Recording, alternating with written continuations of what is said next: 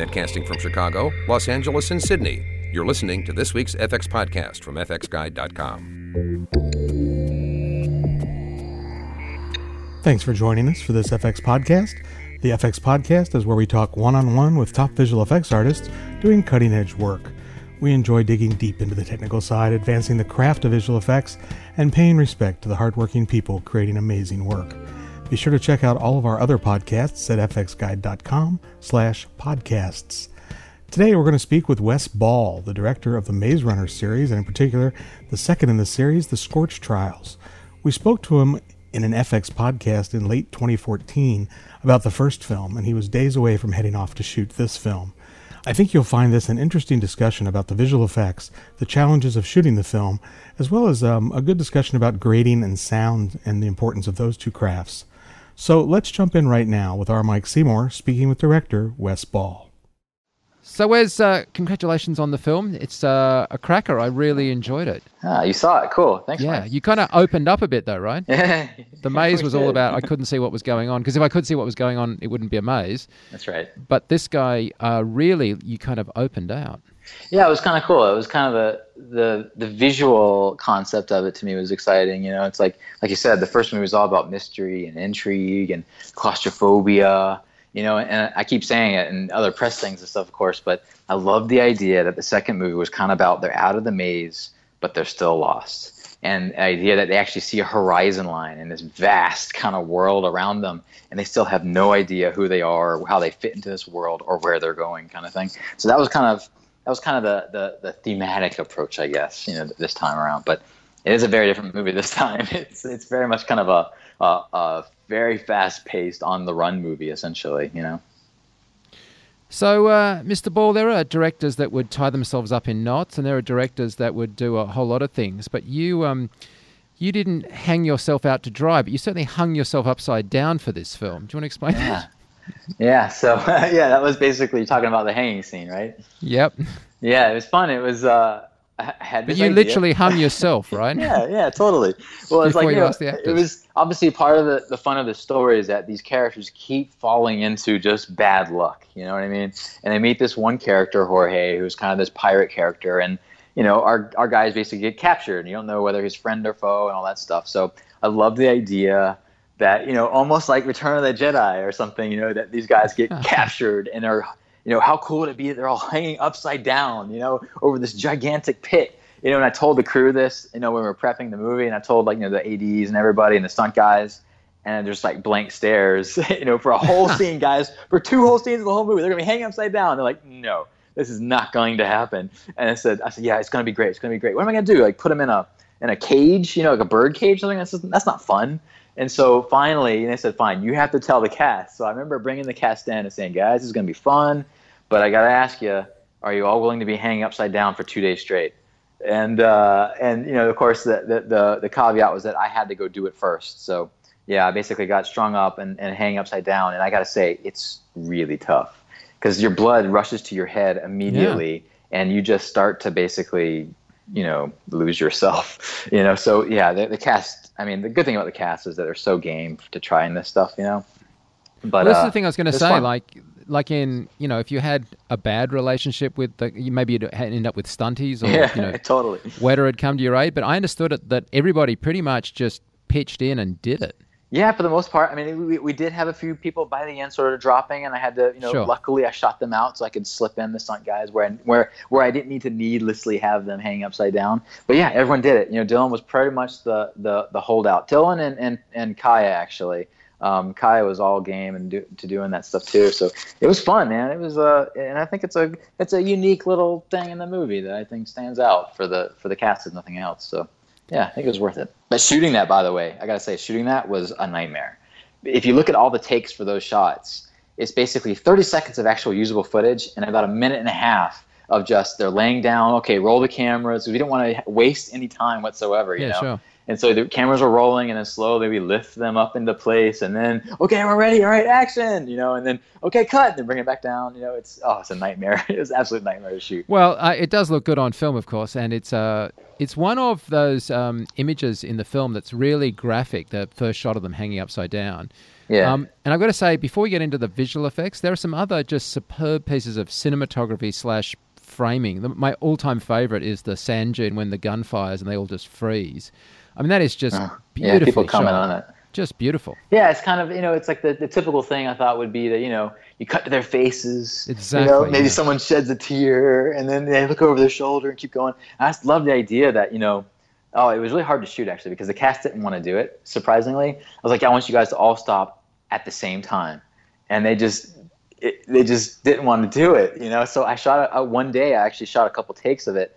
And they kept fighting it, and they kind of would stumble, and they keep walking. And I said, no, guys, this is not going to work. So we went back like a day or two after, and I was just leaving that location. And I said, guys, I want you to do it this time. I had someone off on the sidelines shoot a real gun up in the air, and they all stopped. It was that perfect little, it was a nice little frame, basically.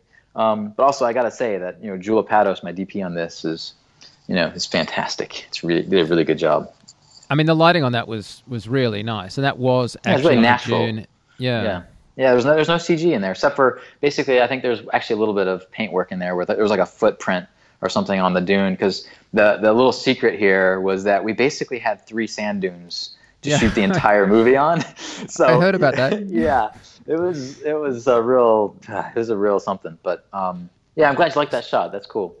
So that dune revisited gets presumably kind of reworked. And I was kind of fascinated by the fact you only had the 3 dunes, and also that you had to, of course, because of that reason, build out with visual effects. And I thought the properties of the CG sand were so close. You must have been really pleased with that just quality of light that they were getting out of the sand and the sort of subtlety of it, because it sounds really easy, but it just isn't. Yeah, sand is a really unique kind of, has a very interesting property, visual property, characteristic to it. It's not just, a matte color. It's actually somewhat reflective. It almost has like a satin feel to it. You're right. It's not an easy thing.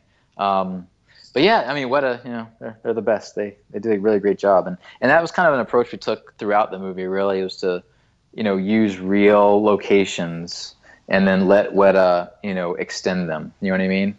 And that worked really well, actually. Well, I have a message from Weta for you. They want you to come down so they can take you on a guided tour of all the tools and motion capture stuff. Away from the job, they want to just let you spend a day playing with the tools, because they said they just could tell so much enthusiasm you had for the actual tools of the craft. Though obviously you're focused on the film. They just want you to come down and hang out with them.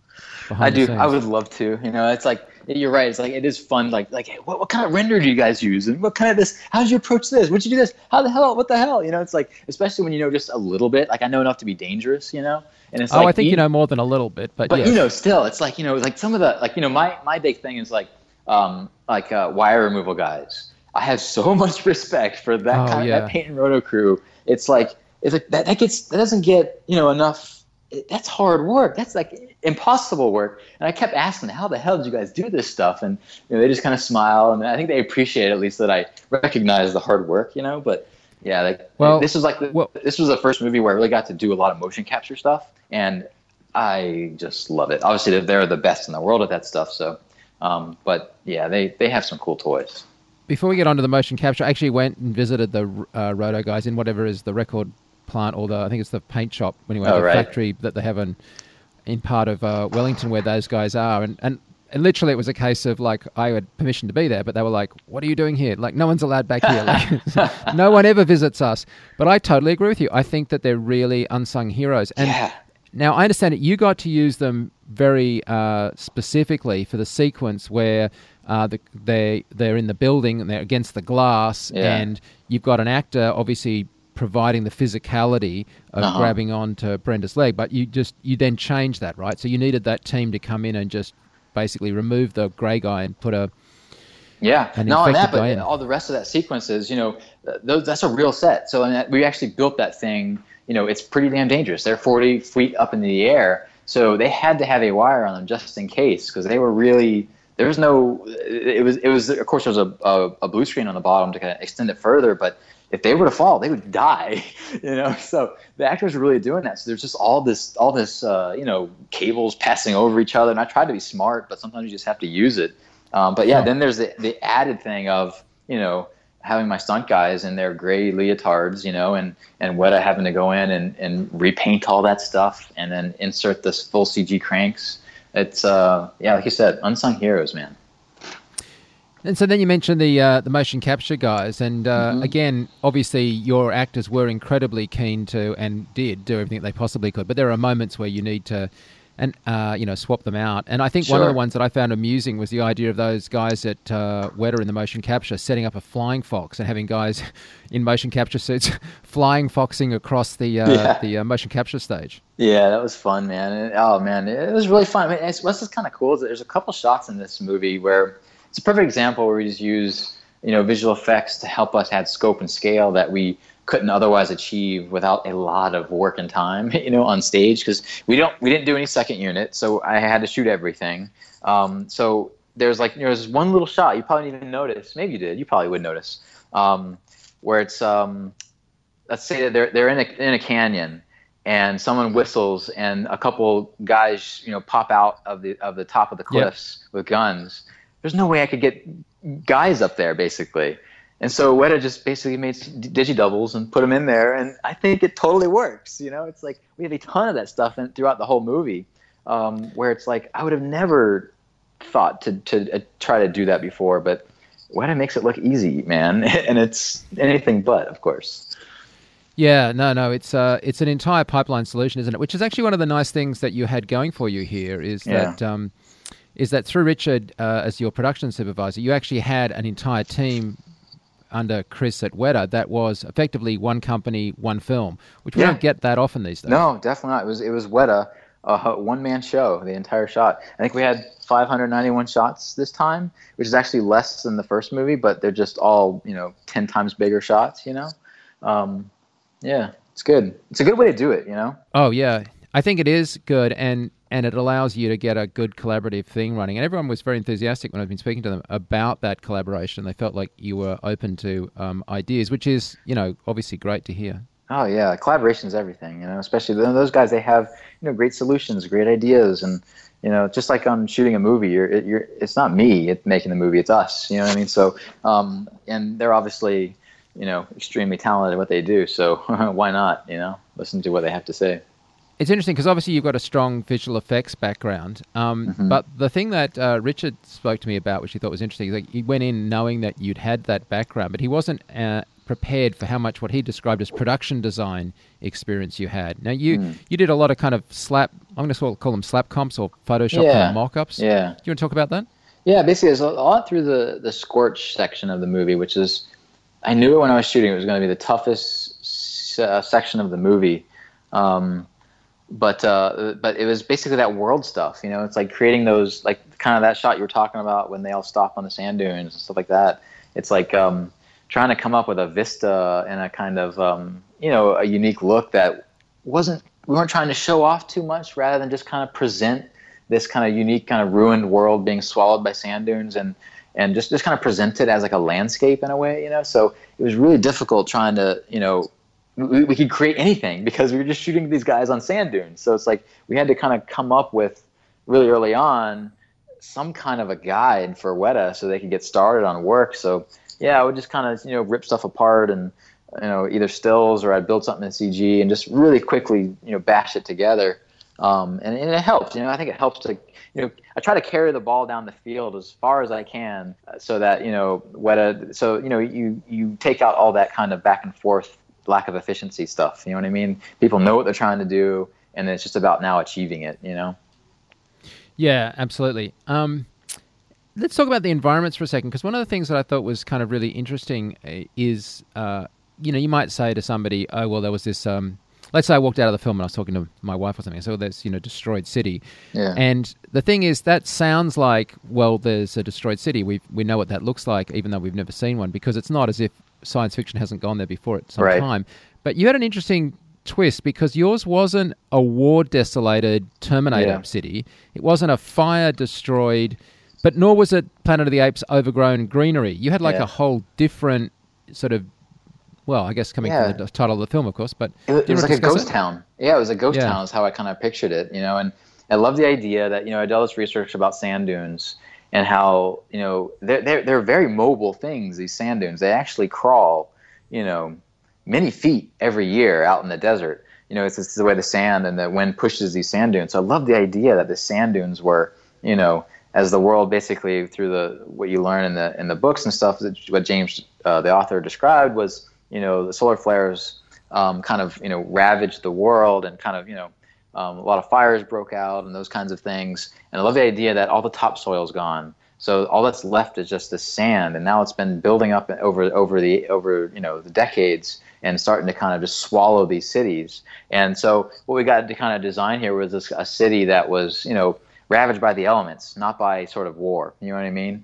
And it was kind of fun to kind of, they're sun bleached, and they're falling apart and they're dusty. And I think a really unique touch that we added was lots and lots of like trash and particulate stuff that kind of catches on all this stuff, and like tumbleweed basically, blowing through these ghost towns. But in our version, it's a modern city essentially. So it added all this really kind of nice little life to the shots.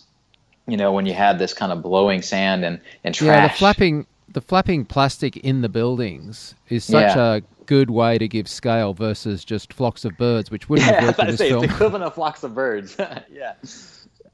Yeah, because you couldn't do that, right? You couldn't have vegetation. You couldn't have the flocks of birds. You've got to get scale and get some life into these things. And that also rings true. I don't know from where I am tapping that, but it just feels like that idea that things get caught and flap and stuff. Yeah, you see it. You see it all the time, especially like, one of those sections, how we achieved one of those ruined city things is that I had this idea that all around Albuquerque, which is where we shot, there are these rubble yards where they'll just grab all this broken concrete from buildings they're destroying or whatever it is, and they'll just throw it down in these gigantic kind of lots, and there's these piles of just rubble essentially. And I was like, that's perfect. We can just go there, shoot, just take over the plant for a day or two.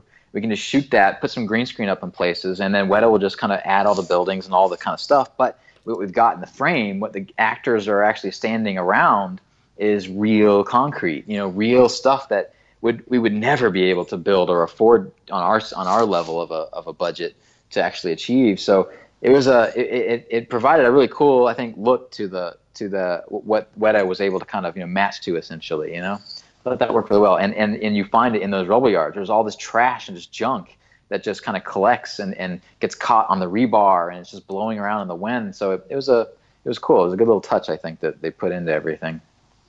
Yeah. And by the way, they had some really cool procedural tools for doing that too. It was really neat. They would build everything, and they would have these. They were showing me how they do it. They have this basically simmed a cloth pass and a kind of debris pass where they would make these socks around the building and then run their sims, and it would catch in all these different unique places, and then it would feel very real. I hate to say it, but I would look at a lot of 9/11 stuff, with Twin Towers, and just seeing like the complexity of that wreckage. It was something we were trying to somewhat achieve, but like I said, it was kind of terrible looking at that stuff, but that was sort of where we started looking.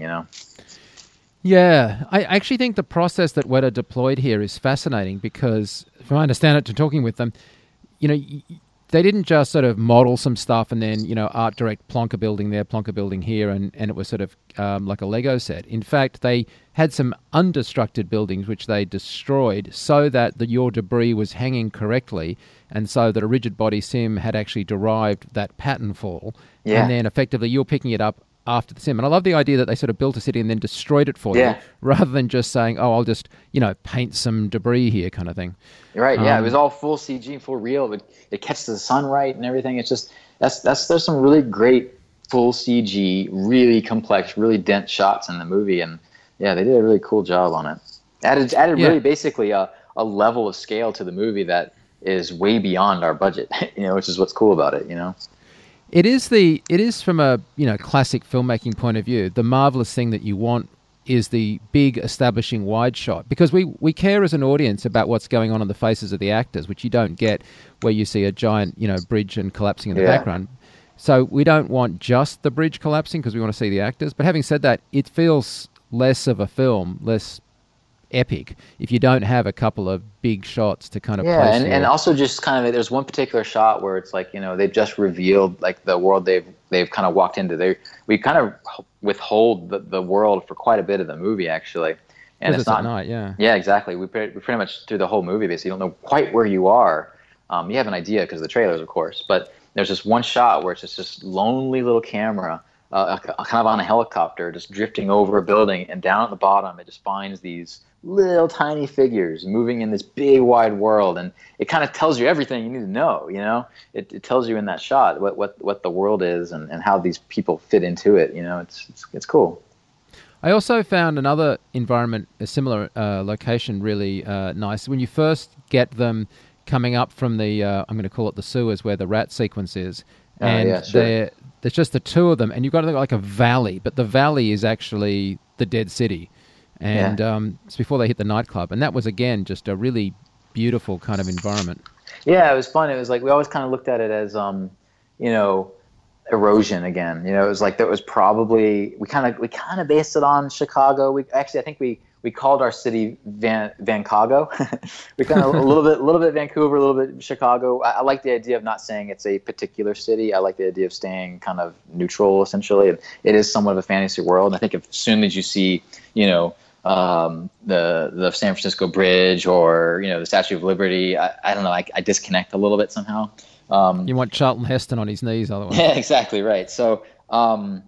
I forgot where we were going with that. What was I saying? I was just saying like that valley, it had feeling like a valley. So what I kind of interpreted it as is it was probably a river at one point, and then as everything kind of got just eroded away, when it occasionally did rain or whatever it was, it would just kind of erode away this channel right through the city where there once was a road. And I love how they could just, certain buildings would just fall apart and you would see kind of the face of the other building on the other side and kind of the under levels of like the garage and everything that you kind of see exposed through that. I thought it was kind of a cool look, and it just gave us that kind of, set piece that we needed of being really high up in that building that kind of had fallen over across that bridge essentially. It was cool. And again, that's a full CG world, it's like we built a little piece of a set, but that's really Weta, doing their thing. If we go back earlier in the film, the thing that struck me is that you had really strong color palettes. Like it's a very blue color palette when they're in the lab. Yeah, sure. Incredibly blue. But you've got this virtually completely brown, kind of cream color palette with the Scorch. I mean, and again, it changes again in the mountains. I mean, how much did you find that? How much did you know about that before you even started? Yeah, I think we started that way. We definitely kind of wanted it to be pretty striking. I think you're talking about the blue is when the hanging bodies and stuff, right? Yeah. Yeah. It was that kind of, if you've ever gone into, I remember the where it kind of came from, that really distinct blue thing.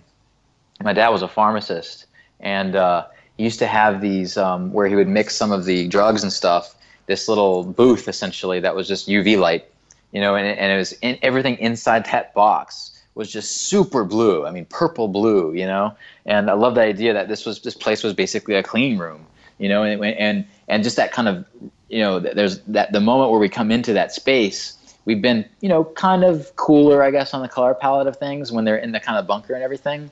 But I love the idea that once they crossed into that world, they crossed that threshold, that we just stepped into something that was striking. You know what I mean? So yeah, that was basically planned, and it was even the dailies. It looks pretty close to that. Of course, the problem with that blue, though, is that, P3, which is what we grade the movie in for theaters, you can't replicate that in 709. So we have to kind of make some allowances when we get to the DVD side of things. But, that's always a little disappointing, I guess. But that's really interesting, actually, that you've actually exploring the color space in an area that is different between what you can get in Rec 709 and what you can get in the... Because obviously at Aces you can definitely get anything. Yeah. But at the cinema level you can get more than you can on DVD. Yeah, which is also something kind of cool. I think we were the first Fox movie to do everything in OpenEXR. Usually everyone does it DPX, you know what I mean? So that was really nice to just be linear like that and everything. And I know eFilm, who did our grading, had to kind of, rethink some of their pipeline to accomplish that. But who did your grade?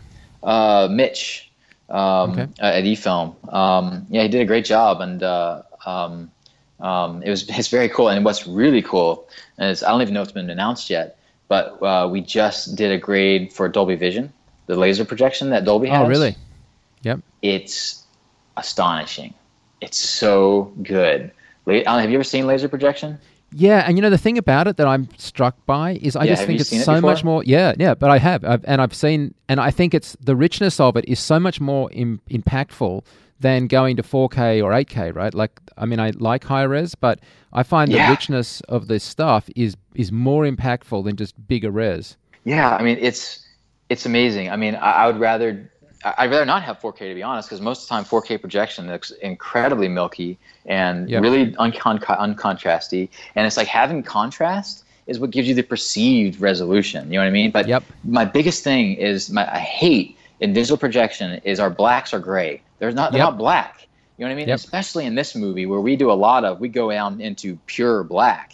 It makes a huge difference. So we're actually, I think, the 6th movie now to actually be graded in that way now. So I think the first Fox movie too. So if anyone out there has a chance to go see this in Dolby Vision, do it, because it's fantastic. It's the only way I ever want to do movies, to be honest. Have you also watched it on the Dolby Vision monitors? Yeah, I know about them, but I have not seen them. No, but I have. Same thing applies. You think it's not going to make that much difference? Yeah, I did the HDR pass on the Maze Runner. So, the Samsung TVs that have the HDR thing, which is not quite what the Dolby Vision monitors are, but it's, close. It's fantastic. I mean, I'm a big fan, and it doesn't have to be gimmicky. You know what I mean? It can just be good blacks and awesome whites, and it's a nice format. You know what I mean? I'm a really big fan of it. Yeah, no, that's really interesting. Yeah. You also did some really interesting things with sound while we're on these other areas. There were times that I couldn't tell if I was listening to the soundtrack as in some kind of orchestral scoring, or this was some monster about to hit, and I watched it in Dolby Atmos. Oh, cool. And so I was like, you are totally screwing with me with the sound. Yeah, we had some fun times. I mean, I think sound's like super important. I mean, it's, people always say that, but I mean, it is. I like to use sound as a storytelling aspect, not just kind of fill in the blank spaces. I like that moment when they're in the I kind of ripped myself off a little bit for my short ruin, but when they're walking through the ruined kind of city, and then you hear something in the wind, some kind of rumble or something, and you kind of invite the audience to kind of participate in that experience of leaning in and listening. You know what I mean? It's fun to use sound as a way to kind of experience these stories, What was also nice at that point is that as the audience, we didn't know what we were listening for. I wasn't sure if, it was like, what are we listening for? and so that made me want to listen. Sound designer.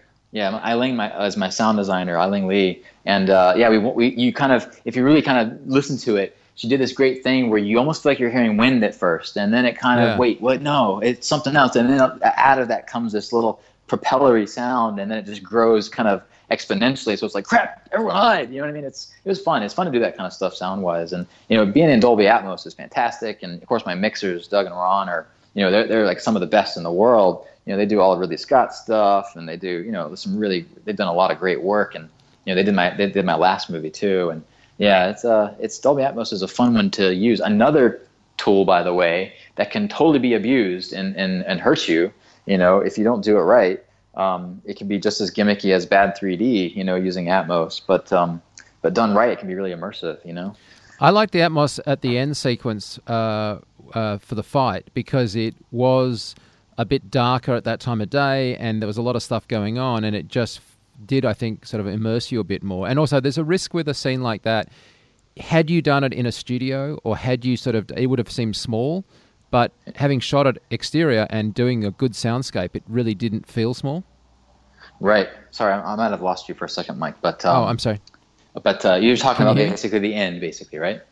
Yeah, I'll just give you the question again. Can you hear me? Can you hear me? Yeah, I can hear you. Okay, cool. You're talking about the end and how the sound was, right? I was just saying, at the end it was really immersive, I thought. And it felt big. Especially what we did with music and sound. And that was one of the biggest challenges in the movie sonically, was wrestling the big giant score with the big giant sound. It's like, it's not easy. It's a really difficult thing to do. And, we did the best we could. But yeah, that's a perfect example there where we kind of chose to lean a little bit more on music and let the sound effects kind of, play the backseat essentially sometimes, to kind of hopefully feel the more of the emotion of it and stuff, But I got to say, this time making this movie was, it was a rush, we basically turned this movie around, and we started shooting in October, and then we finished in August. So whatever that is, like 11 months or something. It was not like the first movie, basically. We were racing basically to finish. So it was one of those cases where, we're mixing and cutting at the exact same time and just barely getting it finished in time to send it out to the international world, that comes out. So, it was an interesting experience this time. So in the first film, you had bugs, giant bugs. And in this film, you have robot spiders. Yeah, okay. But in this film, they're not zombies, but they're pretty gnarly, infected, zombie-esque type cries. And unfortunately for me, Weta actually showed me reference of the subcutaneous horn, stuff that they referenced, the real medical stuff, which, by the way, I will not be able to have lunch now. It's disgusting. How far do you go with that before it becomes horror, like genre-wise? Well, the truth is, I mean, part of this is the books, right? I mean, I'm not making a movie here. I'm kind of adapting a series of books. So James did basically craft a little bit of a horror thing in his books, and that's kind of what the book fans were really looking forward to, and we kind of embraced. So we do actually go into a little bit of horror, and it was quite a challenge with the MPAA getting our rating right and stuff. But we decided to go for it, and try to be something a little scary. I don't think it's not gratuitous necessarily. There's not like a lot of blood and guts or anything, but they are pretty scary, these kind of infected creatures, essentially. They're basically humans that, get this virus. And I love the idea of the physical kind of aspect of the virus that, kind of worms its way out of your skin and slowly kind of envelops you. And the idea of the virus, the monster kind of consuming the human inside. That was kind of a cool idea. So we started researching all these different things of the natural, this strange kind of illness that happens where you start growing these kind of almost like almost like calcium based growths out of your skin. It's just disgusting. And so we kind of just ran with it. It really is. It really is upsetting. And I have to say, that was there is a version of those cranks, because there is a section in the movie. We only have like basically 3 scenes of the cranks in the movie. So that's where we dip into a little bit of horror. Other than that, it's pretty much just a straightforward adventure. But there's one scene where our characters kind of run into these cranks in a really dark tunnel, and all the cranks are basically full CG, all done by Weta. But there was a version of those cranks that were, I don't want to say so good, because I think what we have in the movie is good too, but they were awesome, but they were R-rated. You know what I mean? So I had to basically go back, and after we got our rating, trim back a little bit on the reality of them a bit, so that we could push into PG-13, which is obviously a very important thing for us in our kind of demographic. But I'm a little sad because Weta did some fantastic work there, and the artists what they did, but it'll probably never see the light of day aside from what I showed at Comic-Con basically this year. So there's obviously a great important plot point about somebody pulling their own eyes out, but earlier in the film there is a crank that's actually seems to have ripped their own eyes out, and that was a pretty horrific image, and that stuck with me at least. Really? Okay, cool. All right. I don't think I watched most of it. It's probably because it was a little girl. Yeah, I kind of looked away, I think, but it was. Yeah, it's a little intense, this movie for sure. But the earlier ones are makeup, right? Yeah, that's all basic prosthetics. Yeah, there's no CG in there. Who did you make up? So it was interesting. It was this little stunt woman. It was fantastic. She basically does all the work around town for kids, because she's like 4 foot tall. And I swear, you think she's a little girl walking around. I remember my Dylan, he saw her walking around. I was like, "Oh, hi, sweetie. Are you okay? Are you lost?" And she's like, "Leave me alone, kid." I don't know, whatever it is. She's actually, fairly old. She just looks really young. So that's what we used, basically. We put a bunch of makeup on her and had her, do her thing in the scene. But it was pretty bizarre watching her kind of walk around and drink tea and, carry on as a normal person with all this kind of crazy makeup on, this little 4 foot, stunt woman, Who was doing the special effects makeup design work? Like, who was heading up that makeup stuff? Oh, so that was ADI. Yeah, that was ADI. Those guys there, Tom Woodward and I'm blanking on his name right now. It's Michael? Terrible. Yeah. So yeah, they did a great job. They came in and it was nice to we didn't want to do too much of the full CG stuff because we want our actors, especially that big giant group of actors, make sure all their eye lines were right. We wanted to make sure they're actually looking at the same thing. So we basically, just dressed up and put a bunch of prosthetics on, regular old human beings, regular stunt people, and then played out the scene. And plus it was nice because we could show a progression of the virus, essentially. So the first cranks we meet aren't quite as far gone as the ones that we meet deep down in this dark, tunnel that haven't seen the light of day for a year or two, and the virus has completely kind of transformed them into these monstrous, hideous things. So it was cool. It was a good little handoff, I think. Yeah, Amalgamated Dynamics, or ADI, has been in the business for like 25 years, right? I mean, they did alien stuff. Yeah, I mean, basically like Tom's stuff and those guys, they worked really closely with, they learned to understand Winston, you know what I mean? So they learned from the best people in the world. So yeah, it was really a thrill to kind of have them come on board and do some of the work for us. It was cool. You hadn't worked with them before? They weren't on the... No, I hadn't. No. Yeah, I basically just wanted them because I've always kind of been fans of their work. And so I just reached out to them when we we needed to do that side of this stuff for the movie. So one of the things that I kind of interested to ask you about is, having done this now, sort of, obviously it feels and is bigger canvas. Is there any lessons that you learned from this you taking forward into your next sort of project? I mean, not so much that you would do differently because it was bad, but I do plenty differently. I'm definitely one of those guys that always looks at the negative, for sure. I'm more critical of myself than anybody. I think coming off of the first one, I had maybe a tiny bit of, okay, I got this, I can do this, no big deal. By the way, just so I can say it, it's Alec Gillis was the other guy, the partner to Tom Woodruff, just so I get that right. Yeah, it's a different animal this time, and what's really interesting about it is it's blocking and staging. I've still got a lot to learn there because in the first movie, I had a lot of these two-person intimate scenes. I had a lot of, the character of Thomas with Minho, and I got a scene with Thomas and Newt, and I got a scene with Thomas and Albie. So I got really good at doing these little two-person scenes and coming up with ways to kind of shoot that. I think last time we talked about, doing these long takes and stuff like that and trying to learn how to do that stuff.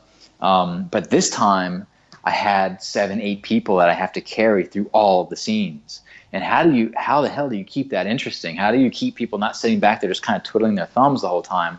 That's really, really, really difficult. And what unfortunately happens is that you end up having to go into the dirty word coverage, you know what I mean? Where you're just doing the close-up, medium, wide shot kind of thing. And I can't stand doing that kind of work. But sometimes you have to resort to it. But, I think it's, character and story always has to be, at the forefront, and, I'll always make sure that, I'm always looking at that first and making sure that all the characters are interesting and doing something interesting and have a reason to be there in the scene and offer something into the scene. So that's still something I think myself I have to continue to, get better at. You previs this one with Third Floor. Mm-hmm. Did you previs the first one with Third Floor? I don't think you did. Yeah, I did. Oh, you did? Okay. Yeah. And it was great. They did the Leaning Building, for instance, that sequence. They did a really great job of that. And, it's a good tool, right? It's just a good tool to get all the department heads on board, even if we throw it out when we're shooting. Yeah, and so you shot this on the Arri Alexa, and I saw it in 235. I think you mastered in like a 16:9 format. I guess. I don't know. The movie's supposed to be seen in 235 for sure. That's how I saw it. Yeah, it's definitely how it should be. But I think it's mastered in like 16:9. Just I think that's just a Fox kind of standard. But hopefully no one will ever see it that way because it's definitely not intended to be. But what's interesting about this time around is that we shot on the. We were kind of the first, I think, Fox movie to use the open gate Alexa. So what it meant is that we were actually shooting 34:14.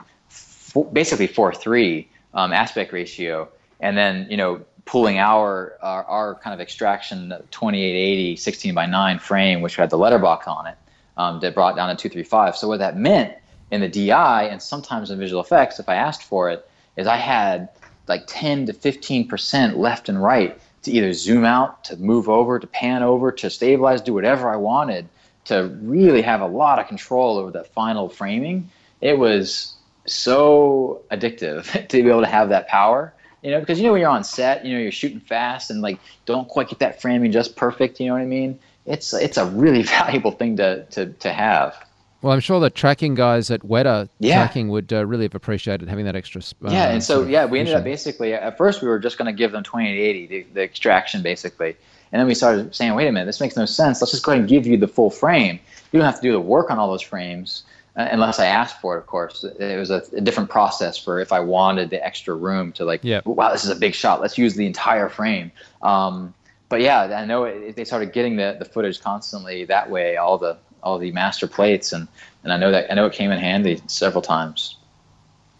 So was it the schedule that kept you based in LA and working with Weta kind of more remotely with constant CineSync sessions? I mean, I was kind of surprised you didn't camp out down in New Zealand. Man, I would have loved to. I mean, are you kidding me? I would love to have gone to New Zealand. But yeah, it was definitely the schedule. I mean, like I said, we had to turn this movie. When the movie came out, I think we talked actually when I was in Albuquerque getting ready to shoot actually last time. So when the movie came out on September 18th of last year, I was 4 weeks away from shooting the sequel. So I was already in Albuquerque prepping this thing, and I said, having to do press.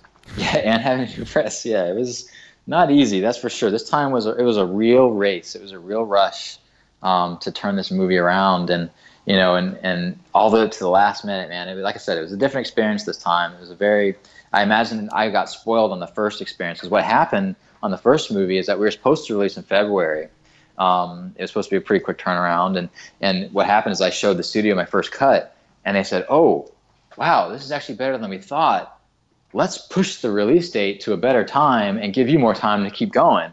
And so I ended up getting all this extra time to finish the movie. So I'm twiddling my thumbs pretty much for at the very end there. I did all the color work I wanted, all the sound work I wanted. And this time, we were cutting, the same week we're filing the mix, which is not ideal at all. But those are the cards that we were dealt, so we had to deal with it. And as much as I would have loved to go down to New Zealand, just the nature of I had to be around for color grading, I had to be around for sound, the sound mix and the sound design, and it had to be around for all that stuff. But it worked really well having Richard here with me, talking to Weta constantly. And then Chris and Weta, and doing the CineSyncs every other day. It was fun. It wasn't terrible. It would have been great to have FaceTime with the artists, of course. I'm such a big fan of their work, but it wasn't. It didn't really present too many challenges. Yeah, it does. It is interesting, isn't it, that you're talking about the success of the first film, and obviously, I obviously was one of many people that thought it was terrific, but it's sort of, there's a pattern. I don't know how deliberate it is, where you've got these effectively young adult novel series, and instead of the sequel being in your case, this sequel is absolutely part of the same story, but it's a completely different thing. It's not like let's tell the same jokes again and milk it. They're not. Oh no, we're in another maze. That's going to probably hurt us, by the way, in some cases to people. We specifically, the thing that most interested me, the reason I wanted to do a sequel, which at first I didn't, was that we didn't have to rehash what we'd done in the first one. We got to kind of explore a completely new world, a new color palette, a new visual language, but still follow and keep the trajectory of these characters in the story. To me, that was exciting. And I do think that's probably going to hit us for some people that maybe aren't aware of that from the books, that it kind of does that too. They might be expecting another maze. Yeah, I mean, and not to draw direct parallels, but obviously the obvious parallel is Hunger Games, which ends up in a completely different dark place in the books from where the first one kind of started, and thus the films are too. I think it's kind of working in your favor, actually, because it's not fatiguing the format, and it is an ensemble cast, and you need to give them interesting things to do, or it just feels like we've been there before. Yeah, totally. And like I said, the movie, even this mechanically, the movie's very different. The engine that's driving it is so different. So it's almost a different genre of a movie, and we'll do that on the third one too. It's going to be a very different kind of movie again, and so it's kind of fun. Each time it's almost not really a sequel. It's like a reimagining or something, but still, tracking the same story and characters. It's kind of fun in a way, So I love the idea of is that when the three movies are done, to be able to hold up the posters or whatever of each and seeing how kind of distinctly different they are from each other,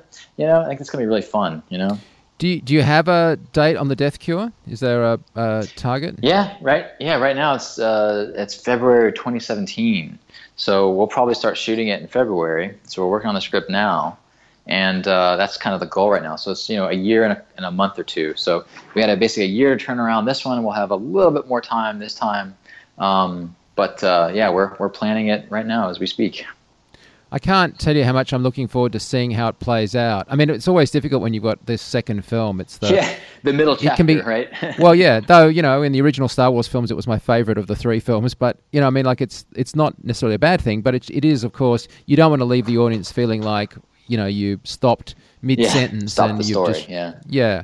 And that's a real challenge. That's a real challenge, just the middle chapter in general, But, yeah, we kind of do the Empire Strikes Back thing in our movie and leave things in a pretty grim place that you are anxious to see what's going to happen next. So, hopefully people will be patient enough with us and see it through to the end.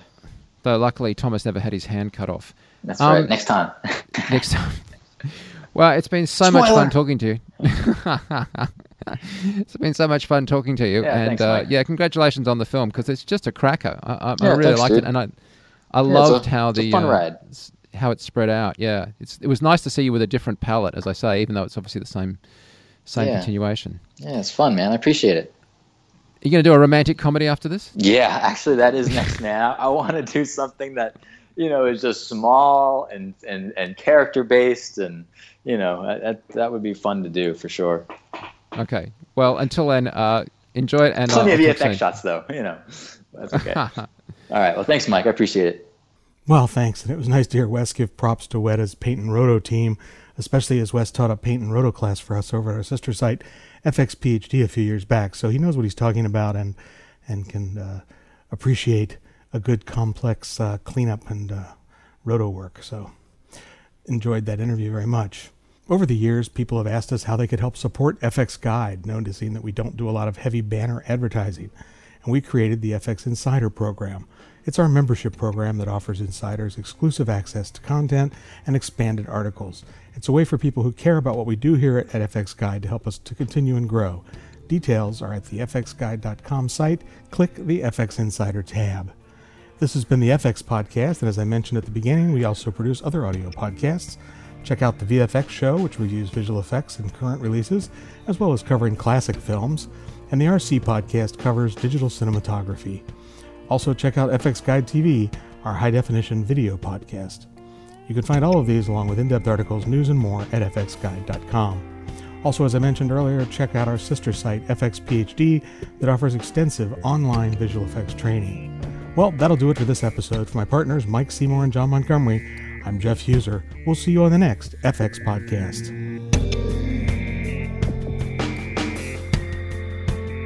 Please let us know if you have any suggestions for stories or future podcasts. You can reach us by clicking the Contact Us link at the top of the homepage. This podcast is copyright FX Guide, LLC. Broadcast or redistribution is prohibited without the expressed written consent of FX Guide.